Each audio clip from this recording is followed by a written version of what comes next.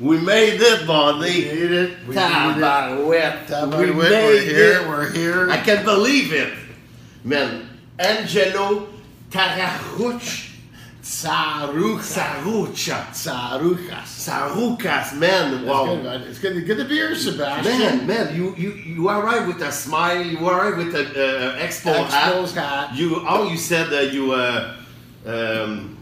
me destabilize me. You know what I mean? Right, no, because first you're superstar. It's my first international superstar. I would say superstar, but I'll take it. No BS with SB, buddy. No, take it. You know that. No BS. But here's the thing. You work so hard. You're a nice guy. We were corresponding with Facebook. Yes. And on Instagram and Yes. everything, and then continue. You know, being a Montrealer. Yes, you are. I said I'm here. You said, "Can you come in?" And I sent my wife and daughter shopping. The funny. So I was like, I said, "Yeah, let's talk comedy." And there, you get the expos. New Vantage. That's right. The funny part with that is the owner, he opened for me the restaurant, okay? Because we're here at Peroni Restaurant. Because he's closed now for the winter. I want to say a nice thank you to the people at Peroni. I heard the food's awesome. Tony, the owner. Tony, thanks. I think he's gonna come make a coffee for us later. Oh, nice. But my point is, I always thought you will never come, okay? Because you're a superstar. But the point is, when during I put all the stuff, somebody knocked in the door, and I remember the host said, "Don't open the door." But it was you. That's hilarious. And you called me. So you you're telling me yes, you're worried I'm not going to show up. I show up. I'm knocking on the door. Yeah. My daughter goes, "Daddy, that guy won't open the door." And you're looking over because it's hard to see anybody. Yes. And then I was like, ooh, that family that want to eat there. I didn't know you're going to We're looking for lasagna. Oh my God. And you're there. So welcome, man. Thanks to celebrate because for you know, everything starts with a passion. Of course. Okay. Yeah. You start, you dream about that, and after that, you do it. Right. I want to do it properly. You know what I mean? Right. And you know, success now in general in 2019, 20, it's the number of subscribers, the number of you. But it's not true. The success starts with the guys like you who accept to come in a small podcast. You know what I mean? Like no matter because you know, my nephew, I said, "You're not a superstar. You don't have a lot of followers on Facebook." I said, "What? You're 8 years old. Why you say that?" You know what I mean? 8 years old and he knows. And you know everything. Yeah, exactly. But we are not like that. No. It's human being. That's right. You know look, Sebastian. The reality is, you've been on big podcast, small podcast, doesn't matter, because what happens, nothing starts big. Exactly. Except for you and me when we were born. Like we were born big. Yeah, but 9 pounds. No, but the 9.8 pounds. Whoa, you beat me. By 0.8 ounces. Yeah. But the truth. Oh, I'm sorry. And I have a twin sister. And you have a twin sister yes. too, so you beat me actually. Yeah. I have a twin rhinoceros, my brother. No, but the reality is that people always say, well, there's no such thing as big or small. Everything starts somewhere. And then what happens later, and this is a classical thing, and especially now, like if you go to comedy clubs or places, they want to see your Instagram followers, or they want to know your Twitter followers, and yes, it is important, I think, to have that following, but at the same time, you have to be funny. You got to be funny. Yeah. So I can have 10 million Instagram followers. Yes. But if I suck. Yes. Then or whoever the person is. But on the other hand, it's good because what's happening now, I think a lot of clubs and venues don't want to do that. So you look at today. I came here. You got this great setup for your podcast, but you had to set it up, talk to Tony, set it up, get the battery, get the thing, get the guests. Book you, yeah, exactly. Book you. The light. I just go see the light and the sound now. You know when I go there now. Right. It's to be sure. To be sure. Yeah, because you're nervous. I'm nervous. I have the timer here. That's good. Everybody complains because. But this is what I'm trying to say. People, it's like anything now that you do, and the one thing I have, being a Montrealer, I was born in Montreal, and I was born in Park X, and I lived here to a younger age. Then I moved to Ottawa. Then I came back and went back, right? But the thing is, growing up with Greek immigrant, the Mudze Grek, Oh yeah. but the Greek immigrant parents, the one thing I did learn from my parents was, regardless of what you do, you got to work. A restaurant, carpenter, comedian, it does not matter. And I think the thing that a lot of people are missing nowadays, you need talent, you need some luck. Yes. But you got to work. The work is the most important. And that's what I like about you. So when you said to me, I see how hard you're putting up videos, I see how hard you're doing things, I admire that. So keep doing that. Thank and when you said to me, Angelo, I want you to come, I said, yeah, I'm going on that guy's podcast because I see how hard you're working, and I admire that. And I think most comedians, actors, writers, singers, it's when they see somebody's passion and enthusiasm. Yes. They want to be a part of that. Yeah. And so you're doing a good job. Oh, thank you. And it's fun because the timing was like I finished the year. I started the 2020 with you, man. Think about that. We're bringing it in together. I know you don't come because you live with yourself all the time. You don't watch yourself and say, I'm super hot, But me, I know you're hot. I know. I'm grateful. It's true. I don't know because. Listen, come on. Nobody's gonna admit. I mean, I know. We all have moments, but it's like I guess I don't. I'm always looking. I appreciate that. I mean, you're proud of yourself. Yeah, I am. You're proud of what you achieve. I am, but I think what we forget, Sebastian, as performers, especially comedians, we're very self-deprecating. Oh yes. So because if I said you suck, you will fight to prove you're not suck. But if I said you're amazing, you say, no, I don't want. You know what I mean? I mean, okay, maybe a little bit.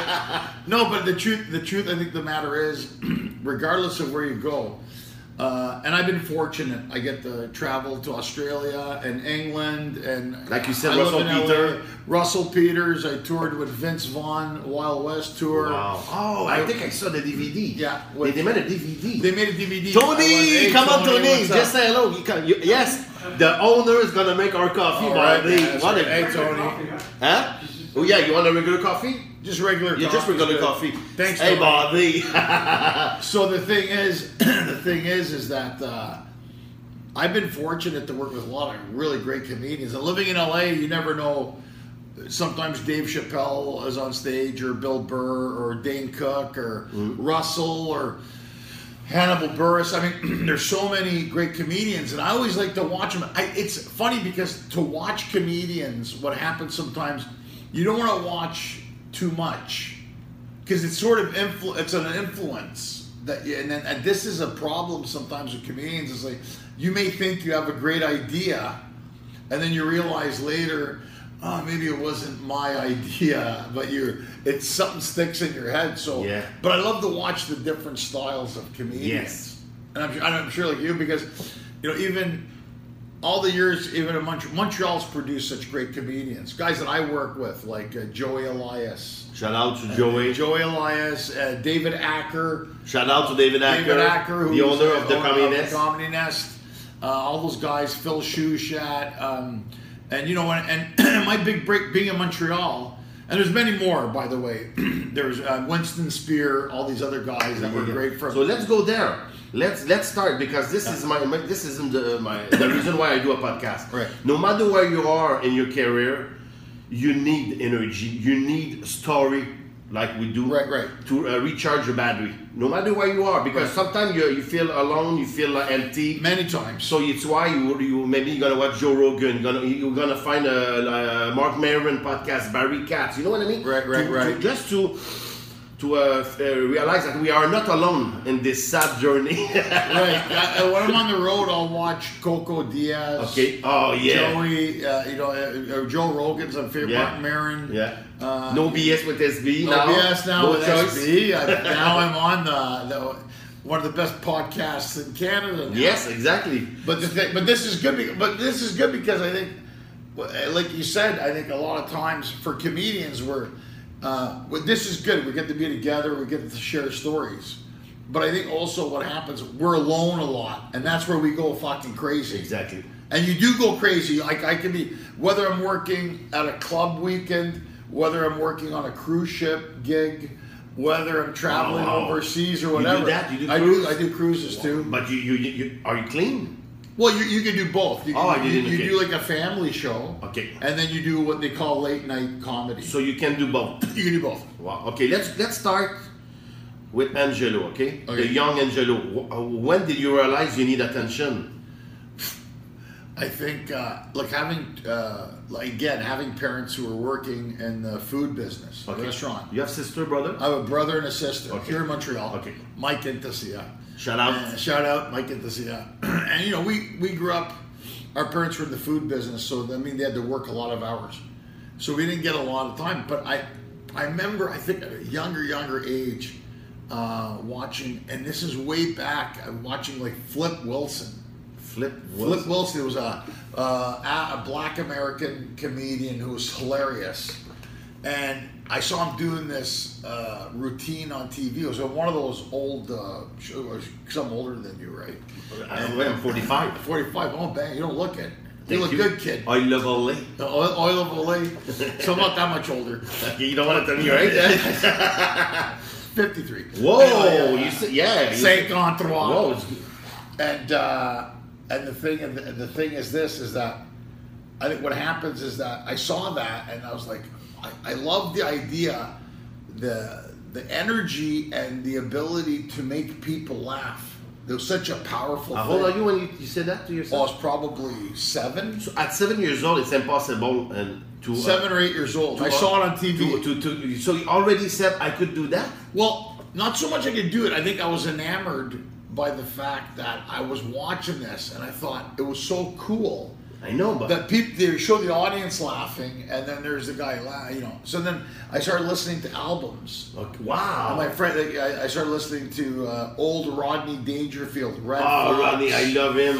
You know, you have a great story with him, huh? Yeah, really, yeah. Yeah, because he bombed until 40. 48. Yeah, he changed his name. Yeah, and the rest is history. The rest is history. They got no respect. Yeah, the respect. And I work with a comedian and club owner Harry Basil. Shout out to Harry Basil. A lot of shout out in December 31. Harry was very close with Rodney Dangerfield, and Harry directed and wrote some movies with him, and he knew him very well. I only knew Rodney as a fan. You know? Okay, you never worked with him? I know. I never got a chance to work with him. You know, I would have loved to, but with Rodney, I think the thing is that I thought it was that whole no respect, and I listened to Red Fox and Bill Cosby, and so you asked your father, Jackie Mason, can you buy me some? Yeah, like what I would do, I'd go. There was an old record store, and I would go down, you know, and they had the albums, and I just started buying comedy albums, which is strange for I was about 8 years old. No, I'd say around 10ish, 10, 11 years old. First time was 7 years old, and after that you started. That's the first time I saw it. So you did not collect baseball cards. You collect. Yeah, I would collect hockey cards. Okay. Sometimes I still like hockey, and I still liked everything a kid liked. Yes. But I was just enamored by comedy. Wow. And then the more I got into it, listening, I would sit up at night, and my mom was like, "Turn it off." And I would listen to low. I put it very low because then we had record players. Yes. Jackie Mason. Wow. And all these old Rodney and all these old comics, and I just sit there listening to it. Wow. And I thought it was the greatest thing ever. And then after in high school, this is when I lived in Ottawa. I left Montreal and went to Ottawa in my teenage years. And in high school, they had a variety show. So at the variety show, I said, I'm going to do a routine. So I didn't have much material then, so I made fun of everybody in the school that I was going to, in class with, phys ed class. And you like I said, attention. Though. Yeah. Right. And then I would do a little bit of some of Rodney's jokes. Really? So, So you start to... my wife said, take the garbage out. I said, you cook, then you take it out. Like, I love those. Yes. But I just did it for variety show. I never... So you always knew you're going to be a comedian? I think, yeah. Maybe at the time you didn't know what the name was 100%. comedian, but you know it was for you, though. Well, in my high school yearbook, a friend of mine in Ottawa said, I wrote in my high school yearbook, my ambition is to one day be a stand-up comedian.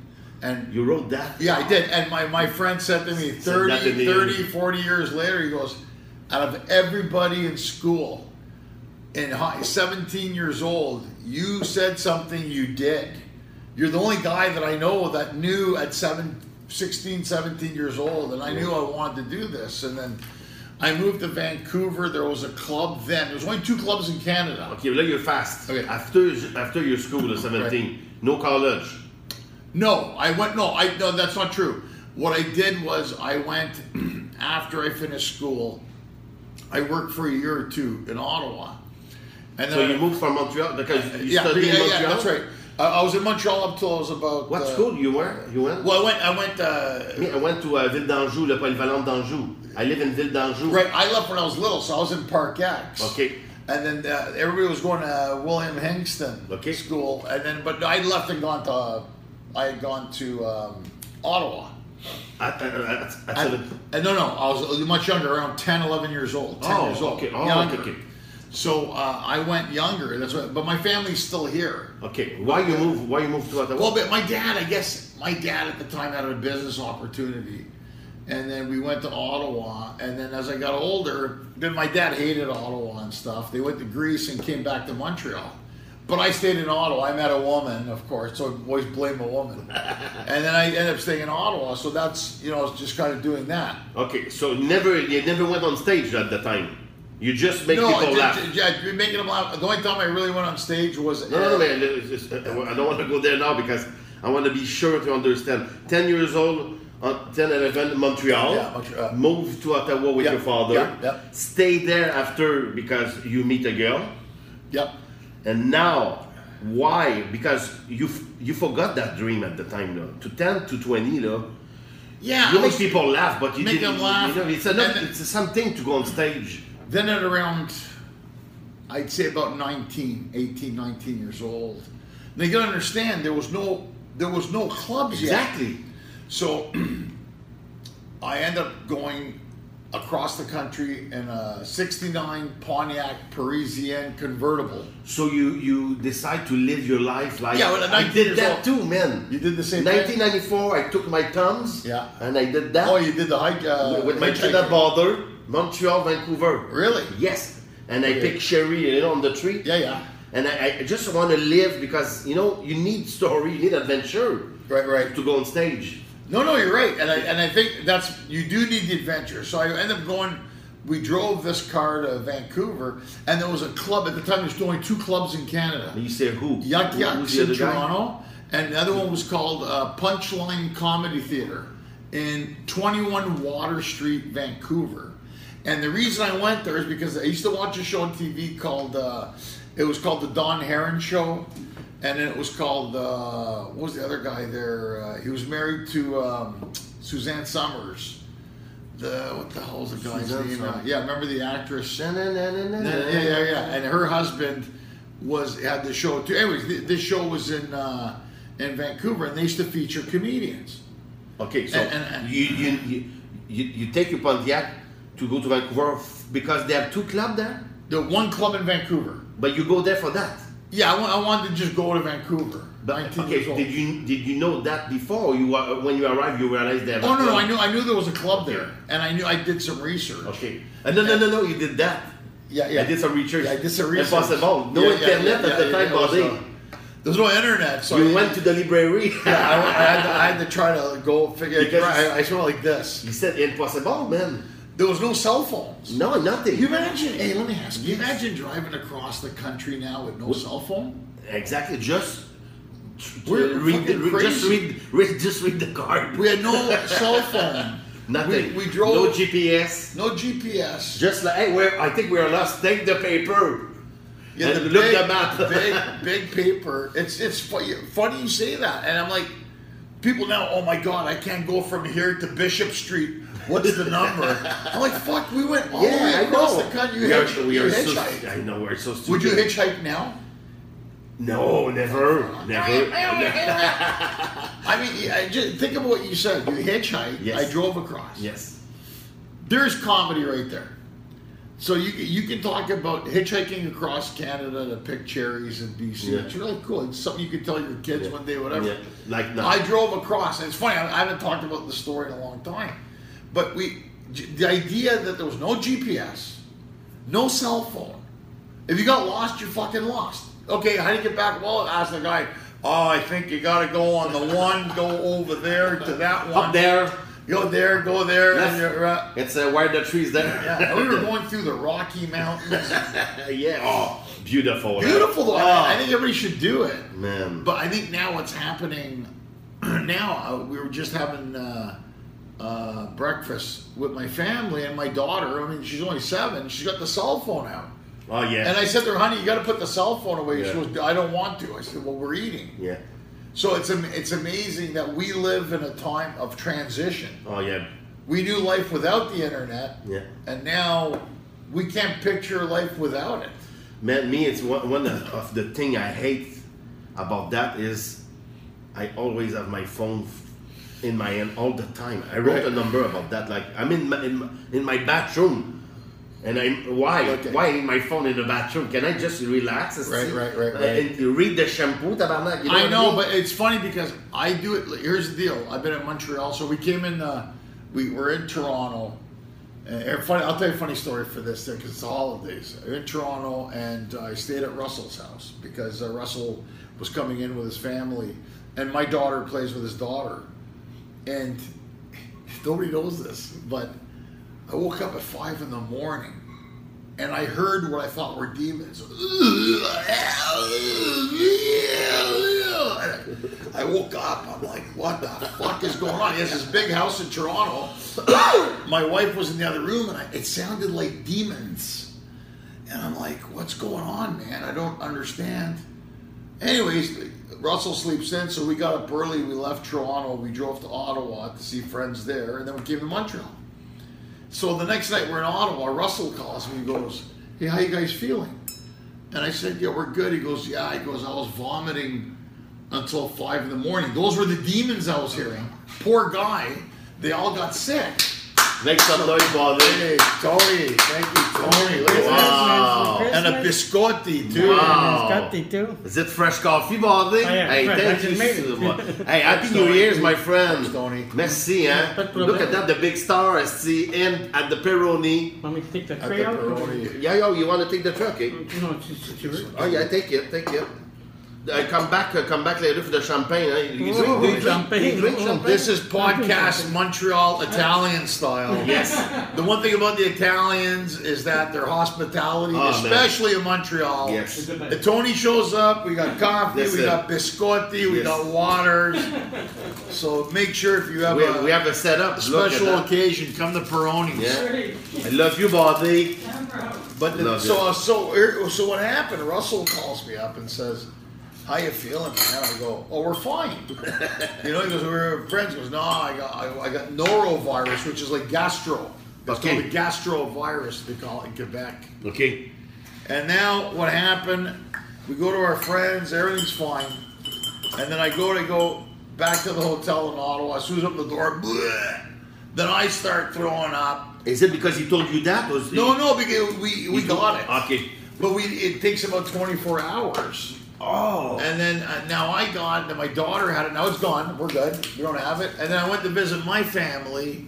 Now they all got it. Oh, no. So I feel bad, you know. It's kind of like Well, when is the situation arrived? it just happened like Monday. And Monday. This Monday. So tonight is going to be my No, turn. I won't be your turn. No, I don't have it now. So Monday. And if you know if Sebastian is is right. Let me finish the podcast before. I wash my hands. I've been washing my hands everywhere. Cheers, buddy. Merci. Bonne année, monsieur. Yes, Bobby. Bonne année, 2020.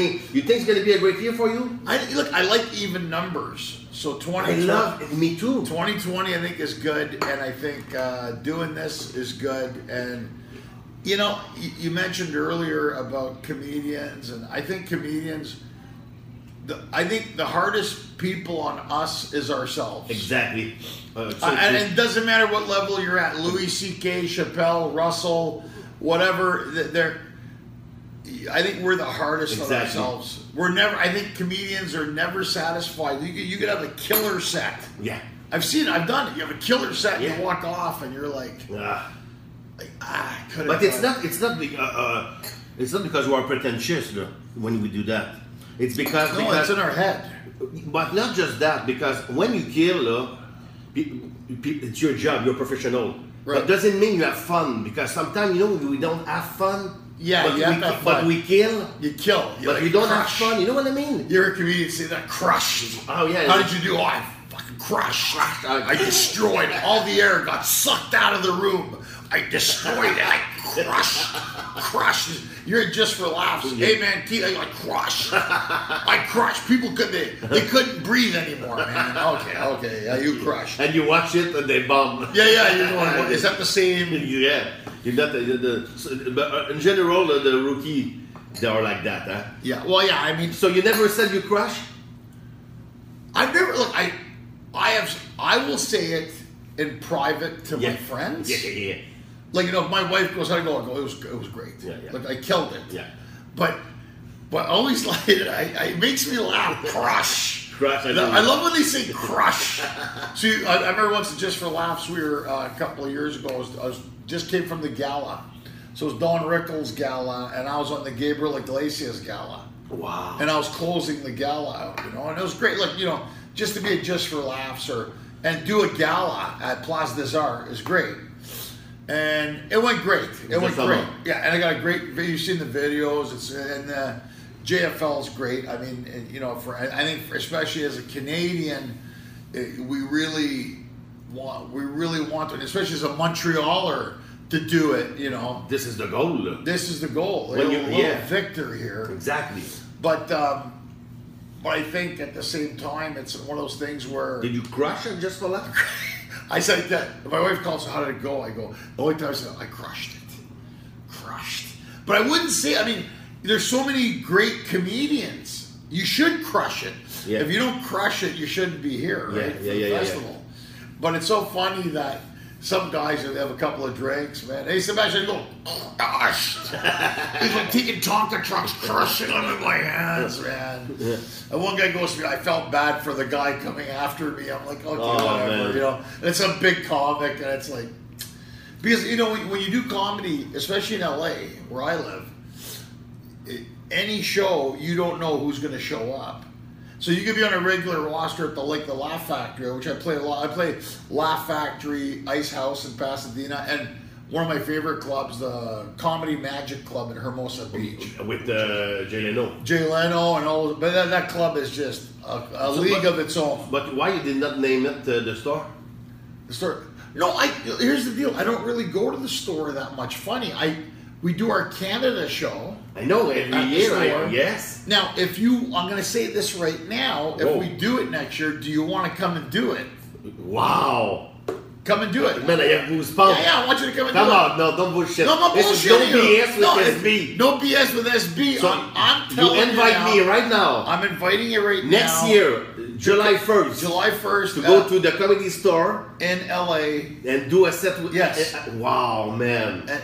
Wow, man. I want you to do it, man. Now, the thing is this. They told us now, the location, we've done it there for 7 years. The location may change because see, when we... It's going to be at the Hooters? Or maybe Laugh Factory. Here's the deal. 7 or 8 years ago, the Comedy Store wasn't doing that good. No, I know. It wasn't. It was going down. I went to... But now with Sebastian Maniscalco, Joe Rogan, Coco Diaz, all these guys going there now. It's like, so we've sold it out every year. And I'd love for you to come and do it. We need, I always pick 2 or 3 comedians out of Canada. And this is why I think it's important. And I think, whether, and I don't care what part of Canada it's from, Quebec or BC. There's another kid I was at the Halifax Comedy Festival, and I invited him too. I try to put 2 or 3 new faces because I think it's a great thrill. And I've heard this. But you said maybe you're going to change the... Well, because we had a problem last year with the venue. Oh. They told us 8 o'clock, and then we didn't start the show till 10 on a Monday night. People were pissed off. Yeah. So we were getting, it was getting jerked around on the times. So I want to do it 8 o'clock. Usually, if we don't get this year, we were able to do it on the 1st because it was a Monday. It was a big the big scene. Yeah, at the Comedy Store. But sometimes we'll do it to 29, 30. It depends when you can get. Cause we can't do it on Thursday, Friday, Saturday. The club's too busy, so we'll do it on that one. But I put a lot of comics. Do you know a guy Guido Cocomello? Hey, shout out. Shout out to Guido. He just did a movie. This guy's awesome. Ferrari, very nice guy. He's a friend. Yes, he worked so hard. He moved with his family to LA. Yes, and he got that movie, which is great. And I haven't seen it yet. I mean, Guido. he's in the Ferrari versus.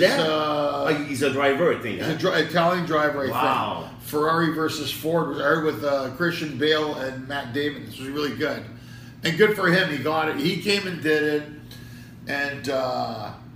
There's other guys that if they call me up, and I put other guys from Canada and a lot of Canadians who live in LA. So we've had whenever Russell does it, Harlan Williams, Jeremy Hotz, who are killers, Ian Bagg, Lachlan Patterson. So what is your plan B if you don't go to the store? Well, that's what we're now because it's only December, so I got to figure out now.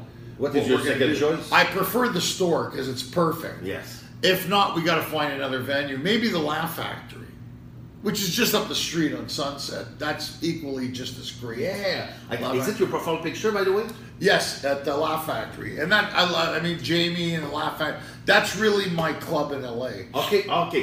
So I play Laugh Factories. It's your resident place. Yeah, pretty much. Do you live far off? Not far. Well, not about 15, 20 minutes. In car. By car. Okay, by car. To Hollywood. And then, there's, I play Hollywood, Long Beach, Las Vegas, Reno, Chicago. Okay, so I know we're gonna go there for sure. Yeah. But me, what I'm pumped is like you said about my podcast. Everybody starts somewhere. Okay. Right. So Pontiac, you go to Vancouver. Yeah. You told me 2 clubs, and you told me the one club with the address. Why you tell me the address? I remember it. Exactly. Okay, I remember because, like you said, it's at the funny. time, That no was GPS. We're talking 30-something years ago, and I remember exactly. Yes. 21 Water Street in Gastown. So this is the first show there, or you did the first show? And I even tell you who was on the show. The first time I ever went up on a professional club. It was, and he's a friend of mine now, and he's a dear comedian from Toronto named Steve Brinder. And Steve he's a substitute teacher, and he's hilarious. One of the original Yuck Yuck comedians, and he's fucking hilarious. Steve Brinder, and then it was Wayne Honeyboy Turmel, another comedian, redhead. Tom Crossan, who's I think at the time a West Coast comic, and he was on, and I was on that show. It was I want to say a Wednesday or Thursday night. Okay, but the guy with you, look, because you he came. My friend came. He was just a friend. Just a friend. Anyway, he wasn't in. Okay, so he was a mechanic. So you go there. You ask for a spot. Yeah, I went up there and I. You said to the owner, I would like a spot. Can I get it? And in those days, I don't think they really had amateur nights. So he goes, and then it's your first show, though. Yeah, and I said, can I? Do you mind if I go? Wow. And he goes, sure. So I went. And no, that's not true. In fairness, I'd done 2 weeks of amateur nights there. Monday nights, they had an amateur night. Okay, but let's go there. Let's go there. Yeah, so I would just go up and do it. Okay, let's rewind, because I want to dissect its story. You know why? Right. Because the first show is the worst. It's the toughest show ever, okay? This is why you're here. This is why you are who you are. Because of the Angelo at the time. Well, I bombed. Who decided to suffer for us, for you, man. Right. You know what I mean? Yeah, I get it. So let's go there. Is it the same club, look? Same club, Punchline Comedy Theater. It's not there anymore. It's not there anymore. So you will go there. It's a Monday. So an open mic. Open mic. You asked for a spot. I put a spot that said sure. Do you remember where you were in the lineup? Like number 6. Whoa. Okay. Do you know how you feel at the time? Yeah, before I used to go on, and Howie Wagman. Shout out to Howie Wagman. Howie will attest to this. I used to throw up before I go on stage. Really? I was that nervous. I did it for a long time and it stopped. Wow. Even in Ottawa. Wow, you're so generous. Told me that, man. Yeah, it happened. Wow. But the thing is, and I went on number 6. Okay, so you wait. I waited. You don't know anybody. Nobody. Is it how many people in the crowd? Gotta be about 60, 70 people. Okay, so it's a good crowd. Good crowd. Okay, so did you wrote something?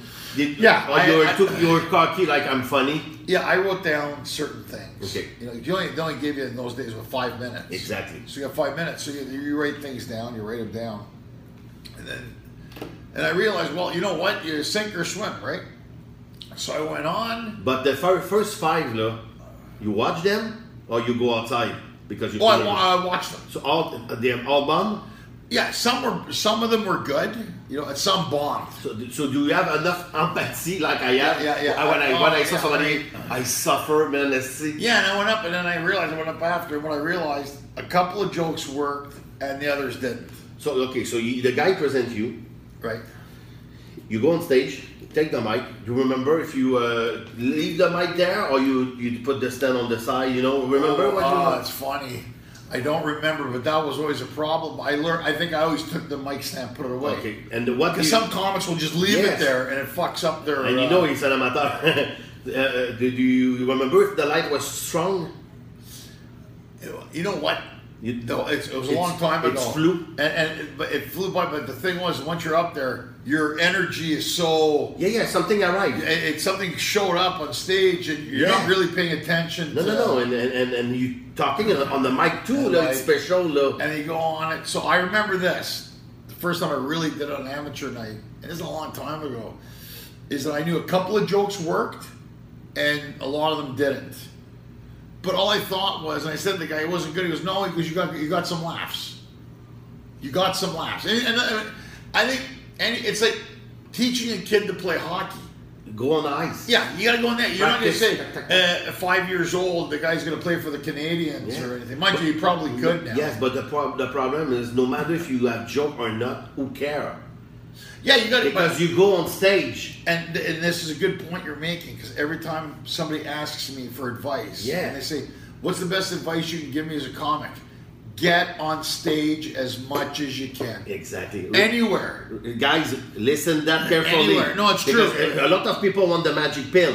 They don't want to listen the hard word. So listen, Angelo, can you repeat what you just said? The only, I think, especially in anything you do, but especially in comedy, especially as comedy, the best advice I can give is get on stage as much as you can. Exactly. Because the more you're on stage, the more you're comfortable. Yes. Comfortable, confident, and I find a lot of times the stuff you write, the best stuff you can write is while you're interacting with the audience. If the audience is buying into what you're saying to them, then you're having this. Exactly. If you don't believe what you said, metaphysical conversation with them. If you don't believe what you said, they will not believe what you said. They will not. I think the audiences. You always hear this, the audience suck. Sometimes they do. Very rare, but very rare. Because I always take me personally, it's my fault. But I understand what you said. You know what I'm saying? So sometimes they don't know. You know, when you do corporate, a big surprise, they think it's a stripper.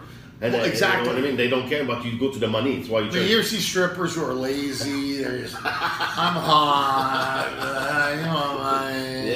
And then you see strippers that are like fucking showgirls doing shit. You're like, you're both hot, but this one really gave me a show.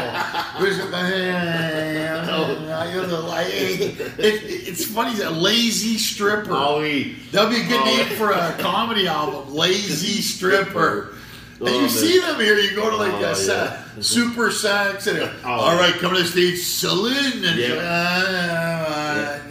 If you lap dance Natasha, you're gonna have a free slice of pizza. Yeah. Remember? And then you get other ones there, Cirque du Soleil, and fucking moving shit around, and you're like, holy shit. With the couverture, you know, they put the couverture, you know.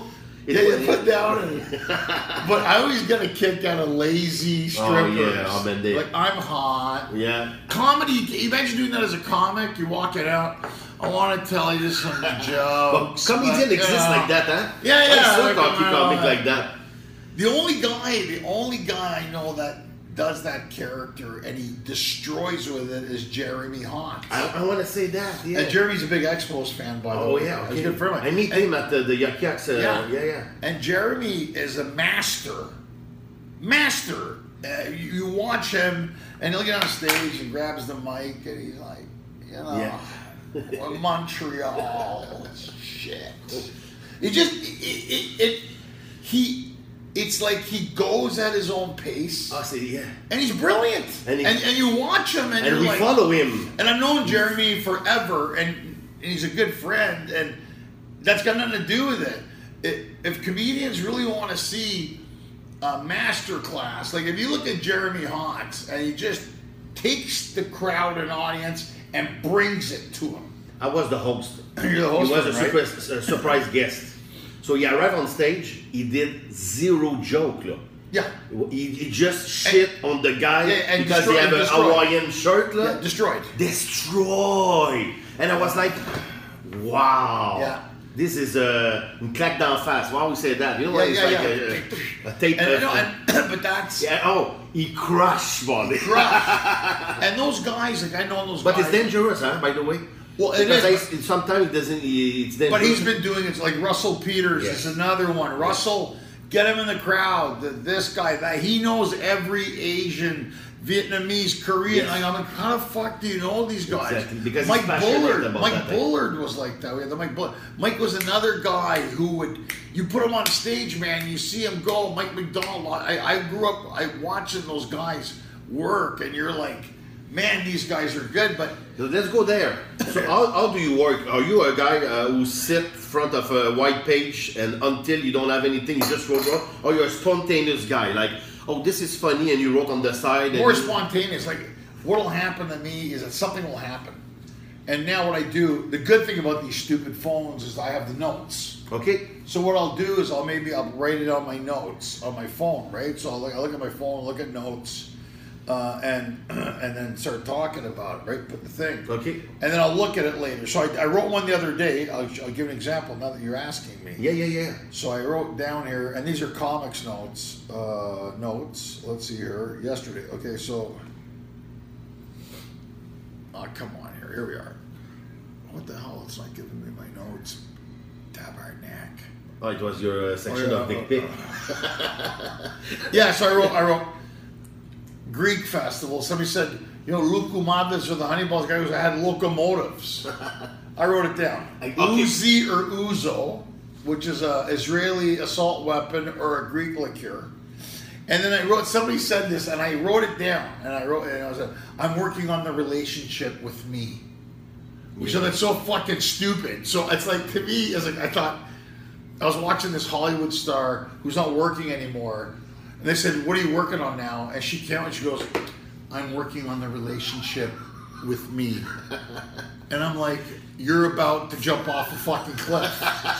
But so I thought, I wrote it down. So you never tried that on stage? No. It's an idea. No, it's an idea. So you know it's funny, man. Well, I just saw her, so I wrote it down. So I said... The punch is what you just said. You're going to jump and see. Yeah, off a fucking cliff. Man. And I thought, if you were busy and you were working, there's no relationship with me. You're not even having an interview. And I went to a film festival in L.A., and the girl saw me and she goes, hey, Angelo, how you doing this and that? I said, good. And she goes, what are you doing now? You know, and everybody bullshits. Yeah. Oh, I got this. I'm working on this. I'm working on that. And this is what I said to her. I go, I look at the mic, I go, unemployed. Oh my God, you're so funny. I said, no, I'm fucking unemployed. I go, if I was working, I wouldn't be here at this film festival, walking around like I am working. And I'm in no films here, so it doesn't matter. And the guy goes, oh my God, and then the guy goes, he's so funny. He just kept telling everybody how he's not working. And I'm like, bitch, I'm not working. It's not. But you see, it's like, what I shop when I'm not working. Oh my God, it's so funny. You know, wow. But next time I'm going to say this. What are you working on? I'm working on a relationship with me. And when you see this shit, and I'm like, So when do you give up? Again, it's selfish. I'm not helping children. I'm not helping homeless people. No, man. I'm working on me.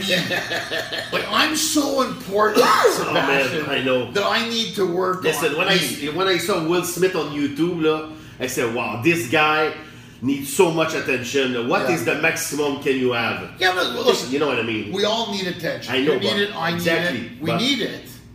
But how much? How much? Like, You I know, mean, come fuck, on. you're gonna barf, like.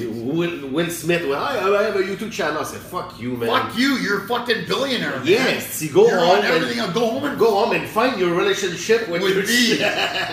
Go fuck your hot wife, dude. Why you want to think? I always hate when you got comics, you got actors who aren't working now all of a sudden become comics. Oh yeah, and yeah.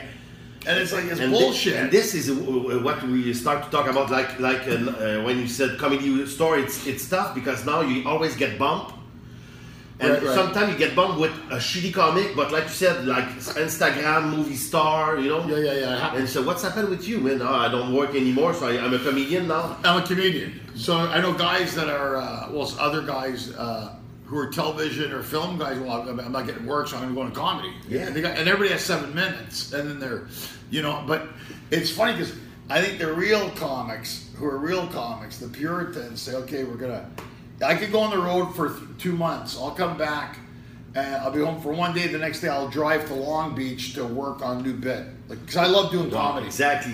Even though I'm tired, I like doing it. Exactly, because you're a hustler. But this is not easy because new comic think that when they're gonna arrive there, the pain's gonna stop. No, because more you creates wanna more go, pain. more you wanna go up, more you have to work. Because when we start, we're naive. Yeah, You know of what I course. mean? And Well, when you love it. And when you lost your naivety, it's not easy to, like you said, to go bomb on stage No, because when you're a going in. superstar. You know what I mean? Well, I'll tell you, even if you're hanging out backstage at any comedy club and they go, oh, did you hear Sebastian got a brand new sitcom series? And, oh, good for him. That's great. And then you go after you guys, how the fuck did he get a fucking... Seriously, yeah. dude, I'm fuck what? Oh yeah. Don't say it. Oh, no. It's so... There was a show called Crashing with Pete Holmes. I saw this 3 series, man. And I Wow. thought, for me, because it was I'm Dying Up Here, which was a Showtime. I watched the 2 series. It was really good. Yes. Andrew Was Santino. dark, a Eric, little it bit was dark. darker because it was the 70s. Yes. And I'm good friends with Eric Griffin, who's another very Shout funny- out. You have a good podcast, by the way. Yes, Eric Griffin. Shout out to Eric Griffin. And he's a good friend of mine. I've toured with Eric, and he's very talented. He's a good human being, huh? Yes, yeah, and he's actually Eric is one of those guys that's funny as off stage, Okay. on stage, And I toured. Me and him did a tour with Ahmed. Another shout out to my friend Ahmed, and we did a tour for 6 or 7 weeks in the Middle East. Whoa. And and I'm not talking. It was one of those tours, man. We didn't know. He wrote a memoir of it. I don't know what we're going to do with it. We didn't know we were in Bahrain. We were in Jordan. We were in Syria. We were in Beirut. It was Saudi Arabia. How did you get the gig? Well, through Ahmed and through the Axis of Evil guys. But there was times like in Oman, we didn't know if we had a gig. We didn't know if we're going to this country. I mean, dude, it was like planes, trains, and automobiles. Oh, you're gonna do? If you have the chance to do it again, you will do it again, or? No, it's funny, not like that. Like, Okay, it was nobody's fault. We got Ahmed had set up the tour, and then the co-promoter we were doing it with screwed us. Oh. On the money, and then Ahmed said, "Look, you guys want to do it?" And I give Ahmed full points because he pulled it off. We did, I don't think anybody else would have been able to adapt to it. Yeah. But he did such a great job with it.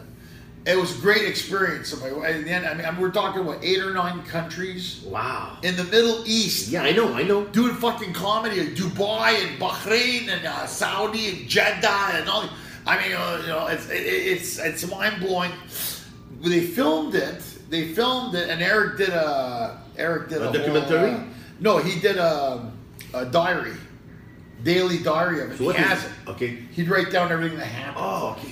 So I was always hoping that they would. Ahmed did a film. I was in a film called. How to Get Through and a bit of no, Just Like Us. Okay. Which was a great documentary he made about doing how they laughed just like wow. us. Tom Papa, Sebastian, myself, Maz, Ahmed, Whitney Cummings, Eric Griffin, all those guys were in it. And then that's what I'm saying, like the experiences. And I think sometimes when I talk to comics and they look at me, that I performed at the Comedy Store in Mumbai, India, and they're like, "You're full of shit. There's no Comedy Store in Mumbai, India." There is, because there's a Comedy Store in London, and they opened one there. And my wife came with me, so you go to different places, you have different experiences. It's still comedy. Yeah. But that whole trip in the Middle East, when we went, and you documented everything, so that was maybe ahead of its time.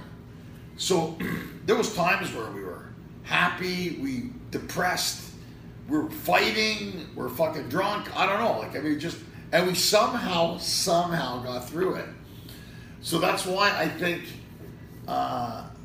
comedy is a thing that there's no formula.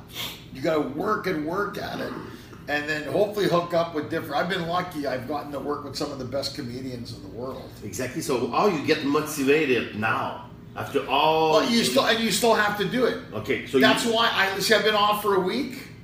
You called me. Do you want to come do the podcast? Yes, I do. It's comedy. I like you. I like your podcast. I like the goofy videos you do. I think they're funny, and I think that's what it takes. And I think I've been I'm visiting my relatives. Like, I'm fucking crazy now. Okay, we go to this place, that place, eat, manger, eat, fuck, eat. I don't want to eat anymore, man. Now I'm ready to go back to work. I want to go on stage. Okay, so let's go back because it's important. After the first show, you get out. The guy said you have some good laughs. Some laughs. Keep doing it. So what was your response? Did you do another show right away? No, I had to wait. You had to wait another week. But so the week after you come back, I went back. Yeah. And you never stopped after that. No, never give up. You never quit. No, there was a time. What happened when I was in Ottawa? I got married. Just how long you stay in Vancouver? I was in Vancouver for almost a year. Okay, and you go back to Ottawa. I went back to Ottawa, and then I got you have your wife, your girlfriend at the time? No, I was single at that time. And then shortly after, that's when I met my first wife. Okay, this is the third? The fifth? Second. Second. Technically, third. No, second. So when you came back to Ottawa, Yuk Yuk did not exist? No, Yuk Yuk had just opened. Okay, wow. So for you... So they had just opened... the opportunity. Right, the first one. And I went to I got back to Ottawa, and about 3-4 months later, Yuk Yuk's opened. Wow. So wow. So that was their first franchise club, was Ottawa. So you stayed there, you sleep there. You know, and Howie's been there since. Okay. And I met Howie. I've been friends with him. He's a dear friend of mine, and you know, Howard has been good, and he was hard on me. You know, he's hard on everybody. He's hard, but you know what? He really is. Maybe he's too hard sometimes. No, but he's old school, and you know what? Yes, exactly. He is old school, but I'll tell you what, Howie's the kind of guy that can say to you, you know, I may not like your style of comedy, but I can see the audience likes exactly. it. So he's. I think some guys are like, no, you're not for us. No, he's got the perception enough, and I've known him long enough, and he knows. But the problem is, we want he like us more than. Well, yeah, of course. You know what I mean? Because we need so much attention. But you got to prove it to them. No, but you know what I mean. When he said, I don't like what you do, but I understand that people laugh. It's like it's.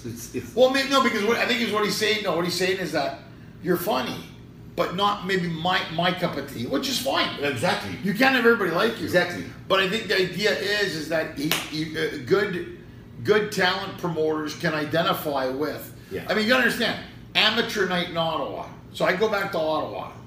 This was amateur night in fucking Ottawa. Norm Macdonald, wow, Jeremy Hotz, Lisa Gay Tremblay, Denny Grignon, myself, Brett Weir, what was the name of the other skinny guy? Brad Lyons. And towards the end of it, there was a young comic that used to come and hang around with us called Tom Green. I don't know him. Yeah. It's fun because he's a good friend of mine. It's fun because now we're December 31, and he's at the Yuk Yuk for the New Year's show. The New Year's show, that's right. Yeah. And Tom he had a cable show in Ottawa. And I was just at Tom's house for, Tom came and actually did our Canada show. He was in town. And he had a 4th of July party. So it's so funny. I'm jumping on. We went to No, it's all right. 4th of July party, and we're there. And I see, Jason Rouse. Yeah, I know Funny, Jason. very good friend of Yeah, mine. yeah. Very funny. What is his style? Vulgar? Yeah, well, yeah, no, he's more shock. More shocked, yeah. Very funny. Yeah. Super funny guy. I think he's one of the funniest guys And he's ever. a good guy too. Very good guy. Yeah. And if he's ever here, bring him on your podcast. I think it's important, because I know comic very funny, but not good guy. Right. No, Jason's You know what I mean? Yeah, what you see on stage isn't the guy you Exactly. know. It's like Mike Ward. Like Mike Ward's Mike Ward's too. the sweetest guy in the Yeah, world. yeah, I met but the Mike media once, put him like he's an asshole. Like you know? he's the Satan or Exactly, something. yeah. Yeah, Mike's a cool guy. Yes. So the funny thing is, we go to Tom Green's house. He's up in the Hollywood Hills, got this big house. And we go there, and there's like George Stroumboulopoulos is a friend of mine. I see Jason Rouse, and there's Jason rolling a big fucking joint. And when we open the door, Andrew Dice Clay's You at smoke the door. Yeah, I do, Okay. but I'm not much lately. But I like a little buff. Yes. Denim one buff, Just s'il vous plaît. to crush it. Yeah, just to crush A the little buff. And we open the door, and there's Dice Clay. No way. So he's standing there. I'm walking home. Now I'm walking home with my family. So I got my daughter and my wife. Oh, so it's recent. Yeah, it was in July. It was July 4 party. Okay, yeah, remember. And there's, Dice. Dice is there. Eleanor Kerrigan and all the comedians and there. Tom Green. Tom knows everybody. He's a big star. And I walk in and my daughter goes, Daddy.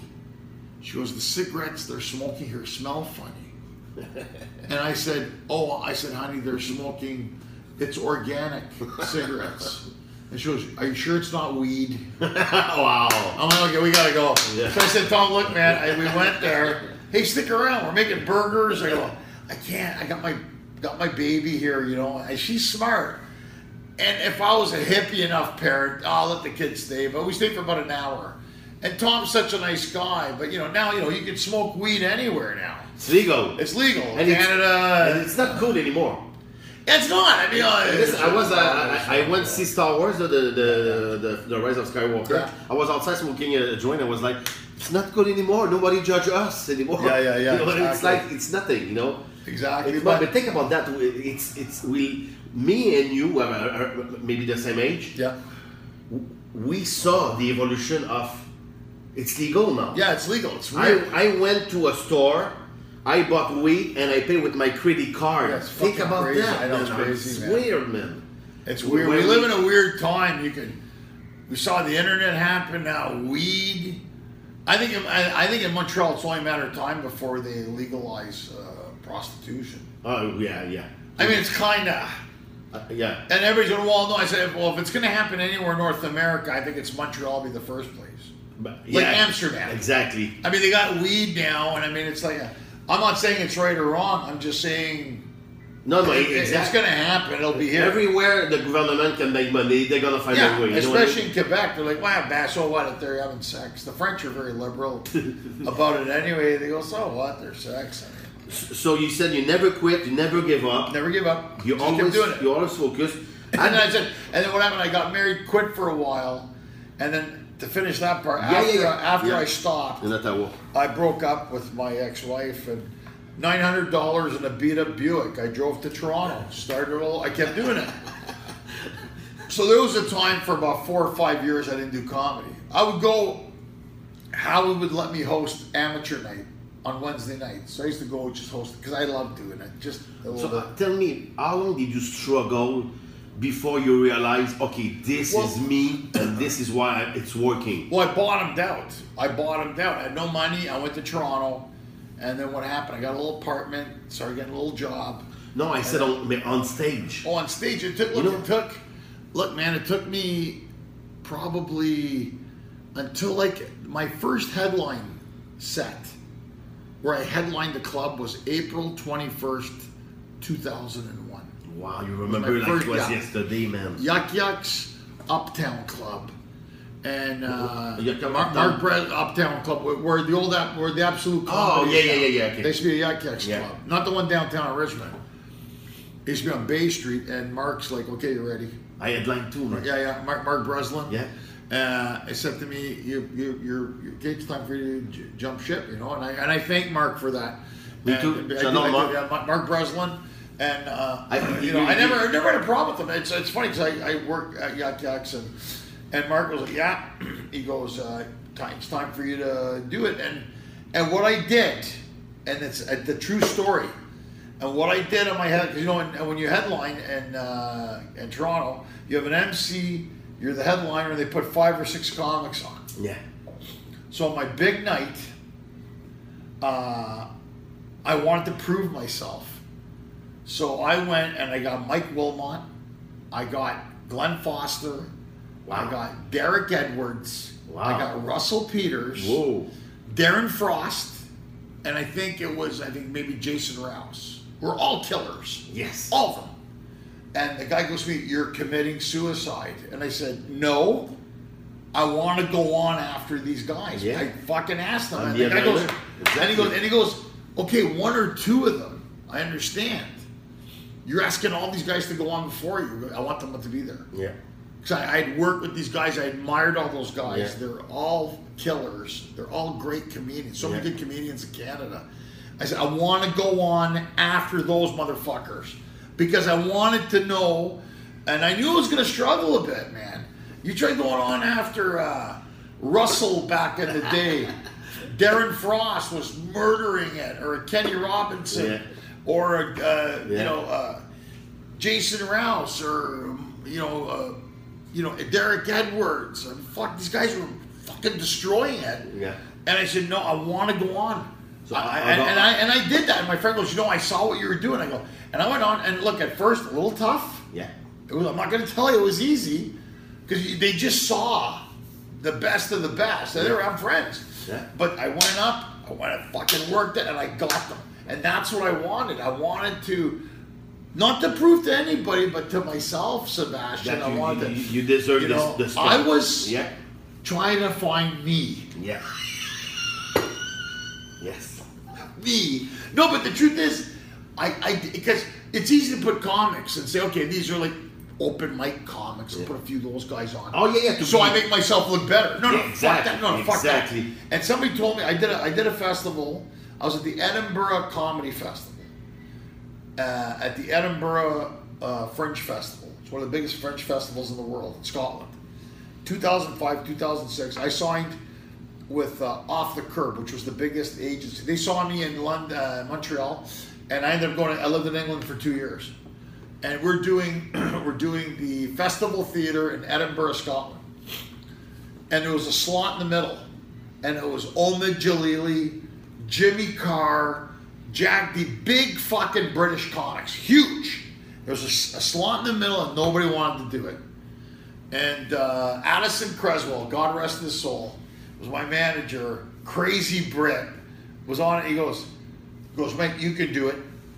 And the comics were like, well, don't fucking do it, man. It's Omid Jalili and Jimmy Carr, 2 of the biggest comics in the UK, and nobody wanted to go in between them. I go, I'll fucking do it, because from Canada. You can't just go, nah. So you go do it. No. I said, look, if I wasn't good enough to be here, what am I doing here? Yeah. And that's where you got to take it by the balls sometimes. And I think what happens, instead of psyching out, and the other guys are looking at me going, fuck, don't fucking do it. But what I did, Sebastian, I went, got in the middle, because I thought this is a Canadian mentality. I'm happy to be here. Yes. You're going to give me that spot? I'm fucking doing it. It's why every time you saw me in an open mic, I'm the bullet. Right, yeah. I'm the bullet. Yeah. I'm not. I could say I'm hot and I'm going to finish it. No. What's the worst place in comedy? The bullet. I am the bullet. Yeah, but you know what though? That also builds your comedy. Exactly. Do you love champagne? Because I think it's time to celebrate. Let's have a champagne and say yes. Open a champagne. Let's open a bottle. Oh, damn. What the hell is that? It's a fake one. Oh, it's a fake one. But it's a beautiful one because you said, I like it. But I have the real one. Chandon. I have the real one. Look at that. A 5-second joke. Well, we are because we're going to celebrate it. Yes, man. Pretty soon it's going to be New Year's. Yes, man. Let's have one. Is it something you like to celebrate every year? Yeah, you know what? I do like it. Like, I'm going to be with my family, so I think it's going to be nice to meet friends. Is it something important? Thinking about the year you got, incoming. Yeah, I start shitting my pants about this time of the year. Am I going to work? And I got work. I just got a whole bunch of gigs yesterday, and it's like let's see, pop it. Oh yes, sir, buddy. Happy New Year, man. Together, man. Happy New Year. Together. Together. Man. Put a little champagne, monsieur. It's a real one. That's a good one. It's good. Thank you. It's not fake baby. It's not baby duck. That's great. It's been a fun podcast with you, Sebastian. Hey, man, you know why it's a fun podcast? Because you're here, man. Happy New Buddy, Year. I love you so much. Thank you so much, too, man, to be here, man. It's good to be here. Hey, and guys, Happy New Year, guys. Happy New Year. And continue to listen to the No BS with SB podcast. And this is another proof, when you want to start something, jump, SC. Because you look what's going to happen. Just do it. A superstar is going to arrive. With an Expo hat. Expo's hat. So, quickly. Yes. Tampa Bay was supposed to split with Montreal. Now they said they're not going to do it. Yeah, but I think it's bullshit. Because this is the owner, the mayor of Tampa Bay say that. Oh, the mayor, not the team. No, because the mayor already was not agree about everything. But they got to bring that Major League Baseball said. They said exactly. They want a team back in Montreal. Exactly. It wasn't like bullshit. Exactly. When you're rich, and you want to get out of something, just pay the penalty. Because I know a lot of... I wear this hat in LA, and people go, hey, Expos. They still know the team. Listen, the worst two teams in the league, it's Miami and Tampa Bay. Yeah. What's happened with people, with the sun... And Palm Tree don't like baseball. What's happened with that? I don't understand, man. But the Nationals, which were the Expos, win the World Series. So yes, man. I was very happy, Nationals. man. Everybody asked me, "Are you mad?" I said, "No, I'm happy." You know what? I'm happy because this is if Montreal never move, we will win the '94.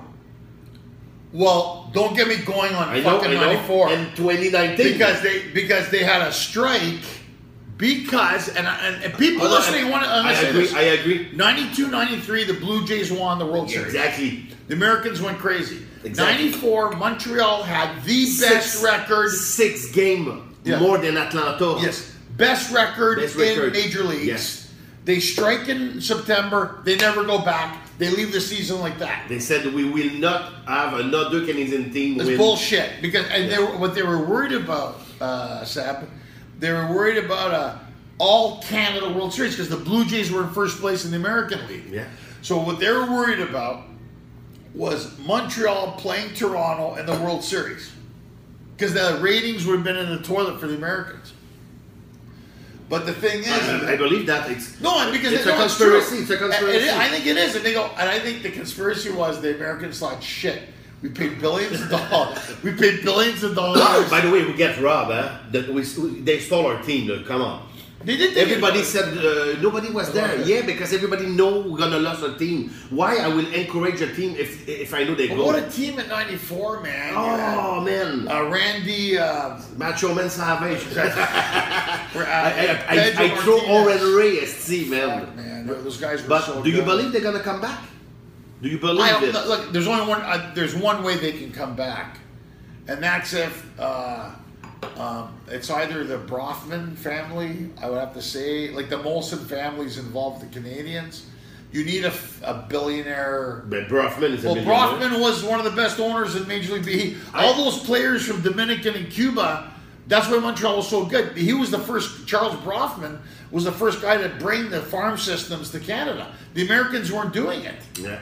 And then the other guys woke up. Yeah. I think if Montreal needs to build a new stadium. I moved to Griffintown just because of that, man. Because Griffintown would be perfect for a ballpark. The Costco is and they can make a retractable roof now. Yeah, why not? Yeah, because it gets cold here in the winter. First, the project they offer us, it's a little bit weird. Because split a team. Yeah, between the Rays and the Expos. Is it the Rays who's going to come here or is it going to be... So what are they going to be called? X-rays? Yeah, X-rays. You know what I mean? And the family, You're a baseball player. You wanna have to play, and the Canadian money, American. It's weird. Well, they'll pay them in U.S. dollars. Yeah, exactly. No choice. Yeah, there's exactly. no choice. But it's not the same. The MLB changed the way. The worst team always get paid with the other team. You know what I mean? Yeah, the equalization. Exactly. I think it's not the same thing than at the Well, time. I think Major League wants a team in Montreal because they had a very successful franchise here when they used to play at Jerry Park, and then they went to the Big O. And I think if they come on, man. I mean, Canada's not a third world country. And they always talk about it, all this bullshit. I think Montreal is a world-class city, and they should have a Major League Baseball team. Yeah, I know. And the Canadians are the Canadians. That's church. You watch hockey? I do. What is your favorite team in hockey? Montreal. So do you think they're going to make the playoff this year? I don't know. They're playing like I'm pissed. Look, I'll say this right on your pod. I'm pissed off at Mark Bergevin. Ah, me too, man. I'm pissed off at him. I mean, I'm like, we have 8 million on the side. Let's see it. They do. There's an open cap. Let's go. And I think, anyways, I know they're trying to move Carey Price. He's got 15 million. 10 every year. Is it 10 every year? Yes. Now, is he worth it? I think he is worth it compared to the other goalies in the league. But Montreal, some of these young players are doing really good. But I live in LA, so I go. If you go to Montreal, you see Montreal play in LA, half the arena are Montreal fans. Exactly. And the F is empty. Yeah. It's not a. But the Kings have won two cups. I know, man. I went there. Yeah. It's a beautiful stadium. Really nice. It's great. It's leather, and you can order food. You order food to your seat. It's amazing, man. It's no. They have a different approach to it, but there's nothing like watching a game at the Bell Center. I think still. And but it's when is the last time you went there? Oh, it's been okay, exactly. It's 4 years ago now. It's we're like that in the red zone. Really like that in the red zone. Yeah. Like it's not fun. They should make it more comfortable. Yeah, I know it's make it comfortable. It's a fucking stadium. Okay, so I want to go back with you because in life when you work hard, success arrive. Right. But that sometimes you have a timing, an opportunity. When did you know you're a part of this industry? When did you know? Is it when you did your first Just for Laughs? Yeah, you know what I mean? I think doing my first gala at Just for Laughs. What year? Gave me a lot of confidence. That was 2004. So 3 years after your first headline. Yeah, 4 or 5, I think it was. Okay. I think I did the first gala. Then all of a sudden I started working on it, and then we did the ethnic show, which we brought to Just for Laughs, and then we toured with it with Frank Spadone, another very funny Italian Canadian comedian, and I just did a tour with Frank called the Evil Eye Tour, and that's been very good, and we taped it in Toronto, so we're gonna wait and see what happens with that. And Frank's just one of the funniest guys I know. He's so funny, and he's been one of my dearest friends for so many years. And we did that stuff. We did the ethnic show, which is the most popular show now, I think. And so I think after doing Just for Laughs, it gave you that confidence. It's like, oh fuck, I feel like now. Did you crush? I was nervous as shit. Oh yeah. Who was the host? The first one I did was Jason Alexander. Okay. From Seinfeld. Oh no. So, Costanza. Wow. So he was the first host, and then it was Martin Short. Wow. And then I did Jason Alexander, Martin Short. I did. So how many Just for Laughs? Galas I've done. It was at the Gala at the Théâtre Saint-Denis when you start. Gala Saint-Denis, and then I did Gabriel Iglesias one at Place des Arts. I did Place des Arts twice. Gallery Saint-Denis, and the one with my mom, where my mom couldn't get tickets, and they got her tickets, and that was then that's when they packaged on CBC, and then it was heartfelt because that was my first. My mom wanted to go, and then and it was emotional because it was like, my mom came to Canada as a young woman and worked as a waitress, and they love those stories, right? It's like you show up to Montreal, your hometown. They gave tickets to my mom. They showed my mom and sister coming to the show. Wow. They showed me on stage, and I did a lot of jokes about my mom, and they Canada loved it. Anything you do, like if it's heartfelt, even as a comic, they put the backstory to it. But right? you are so a great storyteller, man. You know Yeah, well, what I mean? and then that's the thing. You're not the one punch one line. You love. I like to tell stories. Exactly. And we've always felt you give us image. Right. Of what you explain. You know what I mean? Right. And that because I remember you see what I told you, 21 Water Street. Yeah. I remember it. And comics, I have a lot of friends when I say, how the fuck do you remember that? I go, I remember it. And that's what makes it maybe funnier. Exactly. You know the shot like when you explain like, can I have $20? Right. Say, you know when I see I have $20, I have to walk and see the mountain. You know, and you show us. Sorry. You're not boring me. It's fucking booze. It's coffee. And we fuck, go down with fucking champagne. Coffee. Champagne, by the way, works, huh? Yeah. It's the I saw your. He gave me coffee. Tony Brown got it. Hey, let's have some champagne. And I'm like, but you know what I mean? It's like this is what I wanna represent too. I want when people listen to me, they have well, we're painting a picture with our words. Yeah. So that's what good comedians do. Jim Jeffries, who's a great storyteller. Jim will go on and describe, and that's what makes it so funny, whether it's gun control or whatever he's doing.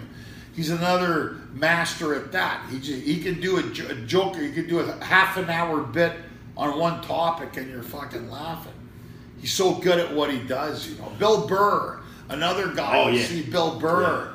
Yeah. He goes, and Bill's great at saying, I wouldn't do this, I would do that, but if I were, I could understand, but I wouldn't. But you know, he's so good at that. Bill Burr, he likes the fuse at both ends. When I think, I don't know if I was talking with Bill Burr, I will ask right away. Because Bill Burr, when he shit on Philadelphia crowd because... Remember that? He turned it around. I think his carriage switch, huh? I don't know. I will think, ask. Well, you know what I mean? Bill because if you don't know that, go see Bill Burr Philadelphia show when the Philadelphia crowd booing him all the time, and he said "fuck you," and it's not easy, and he shit so much on them, they switch. They start to laugh and enjoy it because he shit on them. Yeah, look, first of all, Philadelphia is one of the hardest places to play as an athlete, musician, or comedian. Exactly. It's one of those fucking places. Yes. When I saw that thing on Bill Burr on YouTube, I was like, man, brilliant. Like, the balls, like, he went and go, fuck you guys. Bill's from Boston. I'm taking your shit. Yeah. And I went on. So this is my point exactly. When did you realize who you are on stage? I think, you know what? Okay. Do you still find... Here's the real, I'll tell you the real coming for me. I know exactly what you're asking me, and I'm going to tell you when it was. It was Just for Laughs, 2005. I had gone to England, and they brought me in to do the Wise Guys show. Okay. The Wise Guys. It wasn't Ethnic Heroes yet. And on the Wise Guys show, I was working in England. And I was looking at it, and it's a harder audience because I'm not British. And pounding it, going to Newcastle, Newbridge, all these places, Manchester. Working. Then I got the call to come and do it, and I did the Wise Guy show with Frank Spadone, Trace Esposito, John Caponera, and me. And we had to only do 12 or 13 minutes each. And I want to say it was at the, what's that place on St. Catherine Street? Not the Club Soda, the other one there. On St. Catherine Street, the small theater, the theater of St. Catherine? No, not the club, the big club there. The Maisonneuve, I remember, I said it the other night, I can't remember it now. So not Club Soda. Club Soda is on the corner. The one around the other side. Anyway, we were there. Cleopatra? Not Cleopatra, that's a strip club. You know that? I heard. Okay, so... but we were there, and then it was like, it'll come to me later. And I went on, and I did 12 minutes, and I shocked myself. Oh, yeah. Okay. And then, I don't know what was going on, but whatever I was doing, the crowd was going fucking crazy. And it just came together, and then they gave me the best of the fest, talk of the fest, and then I got people from LA calling. that's when it shifted for me. And you moved to LA. I went back to England, and then I got a call from Paramount. They're scouting me for a television show, and that's when I moved to LA, 06. But you always do comedy for the job of comedian. You never want to be an actor? No, or no, I did a lot of acting and commercial stuff. That came with it, so I studied that also. And I've had great success as an actor and character actor and stuff, which it adds to your job, which is I think everybody should do. You got a good face for commercials and stuff. He's selling something Unipre or some shit like that, yeah. You got to do that, but you have a great face. Your expressions are awesome. They love expressions, especially in advertising. So I started doing that, and then that's when I realized it. But that was for me, all the working, and then got to Montreal in the big game, and then just started throwing fucking fastballs like Randy Johnson. And I was like, when he killed a bird. Yeah. Remember? Wow. Yeah, remember? Boom. But I think though it just happened. Okay. Though I didn't anticipate it. So do you think in 2020 I need to move to LA to succeed in comedy? No, I think you need to move where you need to go. Wow. Because I went to England and I wasn't going to go there, but somehow I ended up there. So I went, from Ottawa to Toronto, and then from Toronto I went to London. And I stayed there for 2 years, and then, but prior I'd gone to Vancouver, come back, and then from London I ended up going to LA.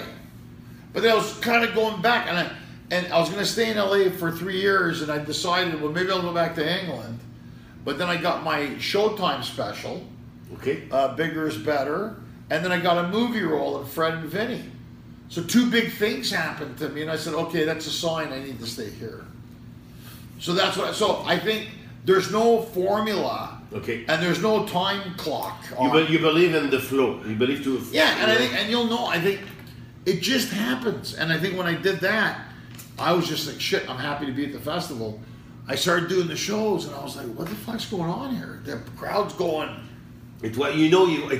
It was all the hard work. The guy, the kid in Vancouver bumped for you. Right, yeah. It was all the stuff. Do you do a retrospective in your life? Are you a nostalgic guy? You know what I mean? Yeah, now think about it. Like now with you, I'm talking exactly about because it. And now there's still more. I still think there's more to do. Go there exactly. Yeah. What is your next objective now in 2020? What would you like to achieve? Well, because you have a great family, you're healthy, you're successful.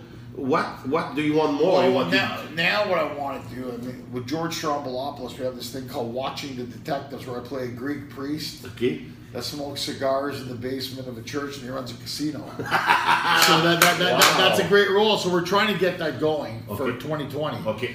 And like a series, TV show? Yeah, with CBC. They've given CBC Gem Streaming is giving it a go. Okay. And we're trying to raise the funds now to make the show. And that's with George Strombo, who's a super guy. Yes. And a good friend of mine. And did he lose his show or he go? No, what happened was, he had the Stroumboulopoulos show, which was the number one show in Canada for years. So what's happened? And then he went to Hockey Night in Canada, and he had 5 years there, and they gave him 2, but he got paid out for. He's fine. No, I know. But then they fired Don Cherry. You know what's happened? No, we don't care about money, and we never talk about money. No. Yes, he's fair, like you said, like he did 2, but they pay him for 5. Yeah. He doesn't care about that. He wants to work. He wants to be on TV. I know, you know what I mean? And George is working on a lot of stuff now, so I know he's got. And he's a comedian. Did he come back? No, he's not a comedian. Never did comedy. No. George's more a music guy, DJ. He has his own show and podcast. I've been on it. And, when he had the height of his show, when I had Fred and Vinny and my tour in Canada, I was on his show. I mean, he's super generous guy, very intelligent. Yeah. Very intelligent. And it's all shot. The series shot, or you just shot the pilot? We shot the pilot in Toronto. And now we got the green light, so we got the go-ahead. Now we're just... with the production is raising money now to shoot the. This is for you. It's the hope for 2020. Yeah, that's the one thing I got too. And there's another thing now. I'm on hold. This other television series that was they're talking about. They want me to play a role in that one, and this guy saw me and he goes, "You remind me of a sheriff, you know, from the Midwest, from like, you know, from Missouri or one of those places. Because when you talk slower, you remind me of the guy who arrested me." And it's kind of like a comedy, you know, because where you're from. Oh, and he kind of mumbles his words. Oh, I go like this, he goes, you know, we're going to go down there, you know, what do you think about doing? And that's how the guy talked, right? And he goes, that's exactly how the guy talked. Wow. So you got to, but you got to be. So you want to be more on television? Well, I mean, I look, I love doing stand-up live on the road. Yeah. I'm on the road a lot. Exactly. How many shows you do a year? I mean, my wife told me I'm on the road about 265 to 285 days of the year. It's a lot of days. No, I mean, it's how you focus with your health, and I mean, mentally. you try to get in that, you know. Listen, me, when I bomb, I eat. Okay? When I kill, I eat. When I crush, I eat. double. You know what I mean? So Crush. So this is But, my you know, nemesis. You know what I mean? Yeah. I don't smoke drug. I don't drink alcohol. I don't play poker. You know what I mean? My point is, I need to find a balance of that because. Well, that's what's nice about doing other projects. Exactly. I mean, I think it's a balance, Sebastian, of doing one thing and the other thing. And I've been lucky. I did a lot of, when I lived in Canada, I did a lot of commercial work and a lot of films. A lot of my films, like Harold and Kumar, and these are still showing them. Yeah, and me, when I said that, I do a lot of show, but you do a lot of show, but you travel, and it's tough, man. Yeah, it's a lot of travel. Are you gonna travel less in 2020? I don't think so. No. Maybe more. I found out now I'm going to Australia, New Zealand, and Wow. England, Greece. So people call you. Yeah, different. Oh, you have a festivals. booker? Yeah, I have a booker, different people. And in festivals, I've got a following in Australia and in England, and now in Greece and the Middle East. You know, I still come to Canada a lot and the U.S. It's fun to see how you're still passionate, man. I try, but I will say this honestly: there are times where I find it tough being on the road alone. Yeah. Because you're why just don't alone. Why don't bring a first act? I could. Well, it depends on what it is. I try to. But it's also budget, right, and visa. So if you go to certain countries, they want you to use guys that are there, or women. Yeah. Women or men that are there to give them an opportunity. Yeah. So, but once you get to a bigger status, then you can bring whoever you want. Yeah. So if I ever get to the status where I'm my private jet, I can ask you to come and say, Sebastian, you want to come with me to... You're drunk, or you don't think about it. You're right, I'm drunk. Yeah, but I will say this: we're gonna figure out where we're gonna do our Canada show. I am, okay. and I do mean it. I want you to come and do the show, and we're gonna do a podcast there. And we'll do a podcast in with LA. all the crew and the bring show. all the comics there. And they love to talk, man. And this is why I do it. This podcast can be everywhere. It's why you I bring build it like with that. Yeah. You know, you bring it behind the anywhere. scene during the show.